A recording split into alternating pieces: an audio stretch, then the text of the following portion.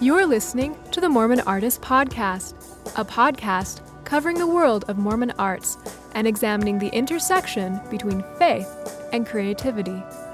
For more Mormon arts news and interviews, please visit mormonartist.net.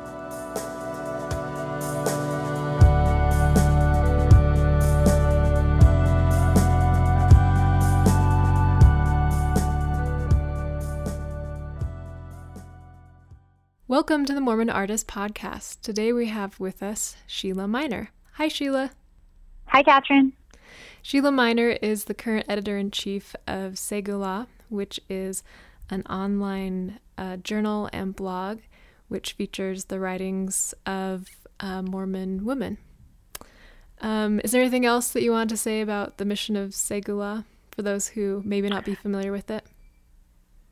I would say one thing that's significant about our mission is that we are really working at encouraging emerging writers and we talk about fostering literary talent in our mission statement.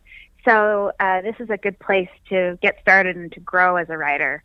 And that's kind of this is kind of the place where I sort of discovered my own writing chops when I was a beginning writer. Mm-hmm. Yeah, I have noticed that with the contest and some of the blog posts that a lot of the contributors are people who haven't necessarily had a lot of experience writing previously. So, okay, well, the reason that for this interview is that Segula has a writing contest every year. Submissions are due the last day in December, right? December 31st? Yes. I remember because I've actually submitted to it. I submitted to it twice previously. I didn't last year, but and then they're judged and published in the spring. And so the award winners were just announced, and their works were put up on the online journal just this week. So I thought it would be good to talk a little bit about those. So tell me a little bit about how that submissions process goes, kind of what you're typically looking for, who tends to submit, how the judging goes. Okay, just so really briefly. Typically what we do is we have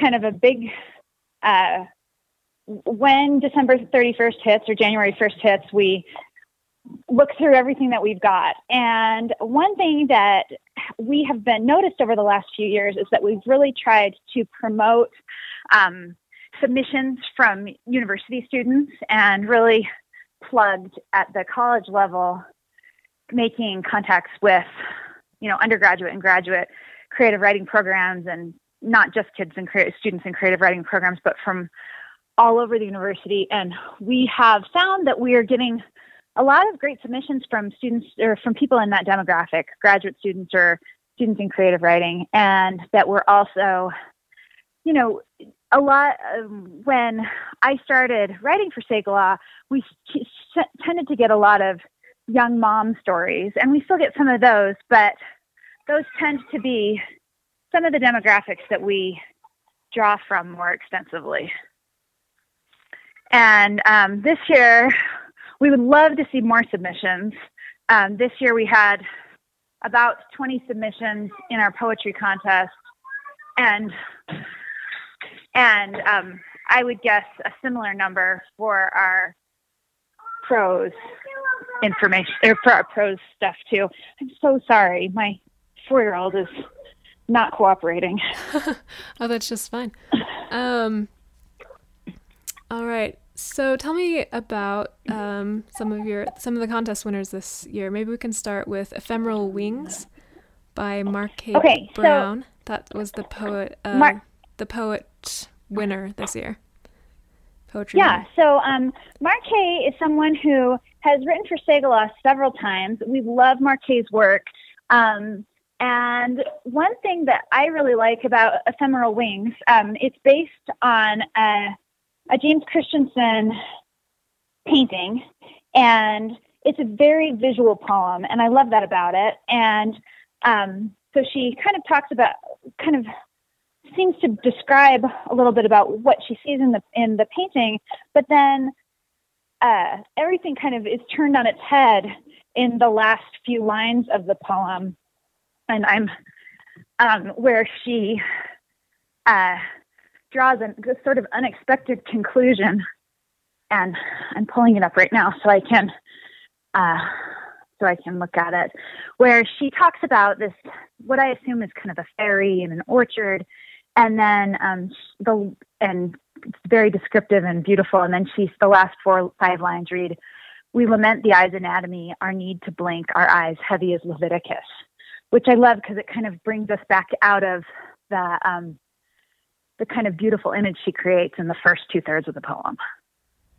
Yeah, I really thought that those last 2 lines were kind of unexpected, and they added some weight to the poem. At first, it seems kind of, it talks about she puffs hundreds of wings skyward, twirls, captures white dandelion chaff, and it's this really beautiful but kind of light, airy image. And then at the end of it, there is this turn, and there's this kind of weight added to it that I thought was really interesting. And I love that she that it was a response to a work by James Christensen, because I love to see Mormon artists responding to each other's works creatively. I think that's creates a really neat creative discussion in the Mormon community. Mm-hmm. For sure. And I mean, well, one thing about that was that when I was putting the issue together, I looked for the painting and wasn't able to find it. And I, instead used sort of an abstract painting from Paige Anderson, who's our featured artist right now. And we really love working with our artists too. And I guess my little plug for that is that we also have an art contest, but we get so few submissions. We've had so few submissions over the last few years that we haven't awarded an art award, although we would be happy to award a cash award to an art contest for our art contest too. So we don't just have writing contests. We also have an art contest. Mm-hmm. That's interesting. I actually didn't know that. That's good to know. Okay, so the fiction winner was by a piece by Kathy Cowley called Yonggrui and the Tree of Life. So tell us a little bit about that one. Okay, so this is our fiction winner, and Kathy Cowley talks in her bio about how she's been fascinated with Chinese culture and Chinese art since she was 16, she says, and she studied Mandarin and Chinese brush painting. And Chinese brush painting features very prominently in this story, which is the story of a family living in mainland China. And the father of the family is Yonggrui, and he is a chemical engineer who was educated in the United States. And while he was in the United States, he joined the church and returns to China, marries, has a son, and they're raising their family as Mormons in China. But that's kind of tangential. Well, it's important, but kind of not the main narrative of the story, which is that Yonggrui's 6-year-old son, Shen, is dying. And Shen, kind of hearkening back to stories stories from like Chinese fables. He talks about stories that his father's told him, one about a dragon painting and one about a painting of a river. And both of these paintings kind of had magical properties that help the people for whom the paintings were painted. And Shen, the little boy, asks his father to create a tree, to paint a tree for him. And Yonggrui goes on and paints a tree of life for his son. And I'm not going to give away the ending, but Yonggrui hopes, as the story progresses, that some of the kind of magical properties that have been hinted at in these other stories that Shen alludes to will also kind of infuse his own work. So that one's a really interesting story, drawing on, Chinese fables, and which is really evident in the way that Cowley writes. She seems to sort of be mimicking that fable style herself in her writing, which I think she does a really great job capturing. Yeah, one of the things I liked about this piece, well, I guess conceptually, was just that kind of more global, international Mormon stories are starting to get a little more of a toehold in the Mormon literature community. We're starting to see a little more of that. And she really does a great job of kind of word painting this rich cultural environment that she's depicting. For sure. Yeah. Yeah. And I think it's interesting that she included the Tree of Life as part of the story, because one of the things that I've noticed in interviewing Mormon painters, and also just in kind of looking at Mormon art in general, is that there actually are, we have enough of a body of work now that there are kind of little subgenres. And in visual art, there are a lot of depictions of the Tree of Life. So it's interesting in a way. It reminds me kind of the poem that we just talked about, that it seems to be responding to some of that art that is out there that Mormons have depicted, because the Tree of Life is something, if you look at the church's international art competition and you're looking for what are common Mormon themes in international Mormon artwork, the Tree of Life is one that comes up quite a bit. So I like that she depicted that. It feels very authentic. Yeah, and I'm that's something that I've noticed too. I have a close friend who's a painter who actually her painting in the upcoming art exhibit is a painting of a tree, and I think she calls it an olive tree, but it has like silver fruit, that could eat, that seems to harken very closely to that whole Tree of Life theme that I've noticed as well. Yeah, okay, so let's talk about, really quickly, the third piece, which it's a creative nonfiction called Imperfect Instruments, a 3-part harmony. And this is by E.B. Wheeler.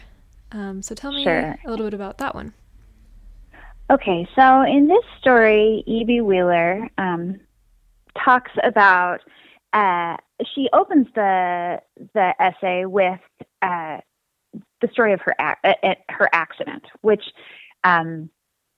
is a spinal cord. She has a spinal cord injury from a car accident, I believe, and how she's told in the hospital from her spinal cord injury that she's never going to walk again. She's probably, to go back to it, she said, "My neck and back were broken in 3 places and my brain was bleeding. I probably wouldn't pull through. If I did, I might be in a vegetative state.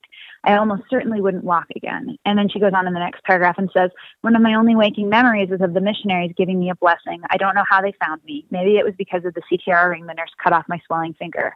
I also don't recall much of what they said except for 2 things. You will recover completely. Don't give up your musical pursuits." And so she kind of goes on from there in kind of back and forth from the rehab period to the like distant past that followed the rehab period to a more recent past, kind of back and forth talking about her, how she kind of proves the doctors wrong, and how the musical pursuits help her, the music that she plays helps her recovery and kind of makes her recovery possible. And so that's kind of what the scope of the essay. Yeah, and she uses some really interesting imagery. She kind of compares herself to a broken instrument.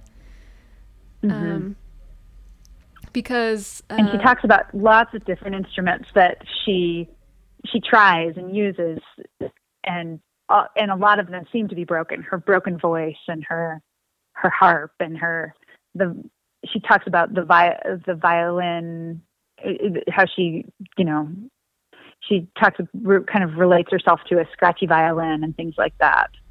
Mm-hmm. Yeah. And again, I'm just noticing this actually as we're talking about it. It's referencing other art forms. She mentions the Mormon Tabernacle Choir at one point, and some a carol, "O Holy Night," that and "How Great Thou Art." She mentioned some hymns that she enjoys singing, and so that's kind of interesting that you got three pieces that that weave in those other art forms and kind of reference them. Mm-hmm. Yeah, and that's something that I hadn't noticed until you mentioned it, and I like that about these pieces.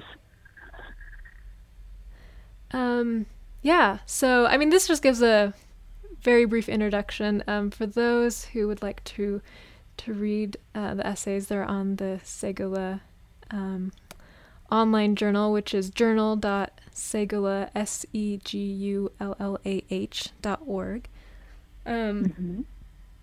And I guess my last question, because I know you need to go, would be, what are you kind of hoping for the future of the contest? And how do you feel about where it's been, and kind of what are you kind of hoping for where it's going? We're definitely hoping for more submissions and to get the word out to people to submit in any way that we can. Just because we really like giving out these awards, and we also often will use pieces that have been submitted that aren't exactly right as a contest winner to be represented in the journal in other months. We are our poetry winners aren't edited after they're submitted. We do work with our prose team does work with both our essays and our fiction pieces, and a lot of the submissions that are not contest winners will go on to be featured in our journal in other months, throughout the other months of the year. So there's a great opportunity for people to find their work, if they want their work to be published, to submit to the contest. And there's a great chance that even if their work is not a contest winner, that it will be printed in the journal at some point. And I also think it's a great opportunity to work with a really fantastic body of editors. Holly Baker, who's our prose editor, is just finishing up a PhD in creative nonfiction, and she is fantastic, and she works with a wonderful team of prose editors. And Lara Niedermeyer, who is our poetry editor, just has a total gift with poetry, and also a great team of poetry editors who are really eager and enthusiastic about helping people develop their skills and feel confident as writers. And so I feel like this is a really great nurturing place to get started as a writer, and also a place to display, writing talents that have already emerged. But we really want to foster literary talent across the spectrum from all different kinds of Mormon women. And I think this year we're really pleased with what we've with the quality of the work that we have that has received awards in the contest, and we just hope that quality just continues to be really strong as we move forward in the next few years. Okay.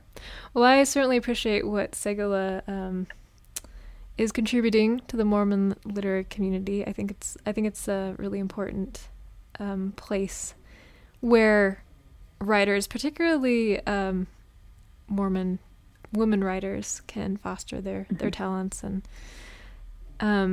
start telling their stories. Well, thanks for speaking with us today, Sheila.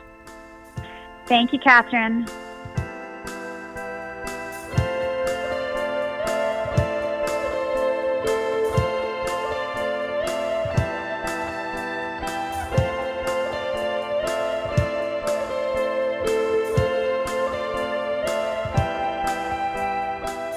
Thank you for listening to the Mormon Artist Podcast.